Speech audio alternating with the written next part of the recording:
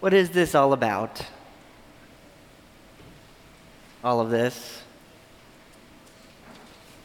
I can remember being asked to lead a funeral for a man named Randall.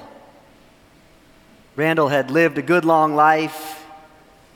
He had a beautiful family. And one of the first things that Randall's family told me about his life was that he loved to take pictures. And he was a gadget connoisseur. He loved to take digital pictures, or as he called it, digital. He enjoyed technology, he enjoyed recording the family events with a simple click. It didn't stop there, though, because Randall was one of the most computer literate 93-year-olds you'll ever meet. He loved, like most tech-savvy people, he loved using the computer to manage his photographs. But Randall was different in at least one important way. While most folks will upload and email their pictures, or post their pictures, or message them, casting them off into the digital universe for friends and family to momentarily view on computer screens or phones, Randall took another approach.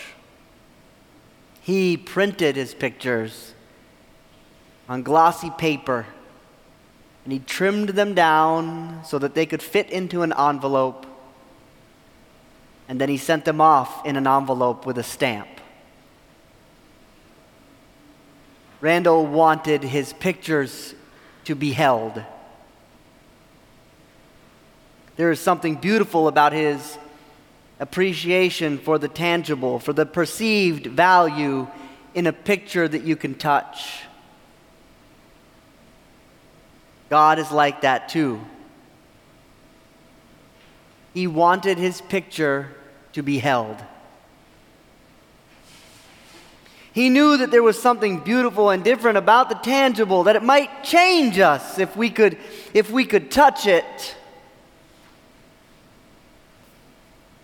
If we could only touch this picture of love and mercy, this picture that he'd been trying to show us since the whole world was created. If we could only touch the picture of forgiveness and hope that he'd been trying to explain through the Exodus and the exile. So he sent us a picture that we could hold.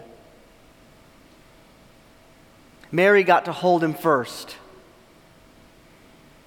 But now we know that the shepherds are on their way. So let's go with them.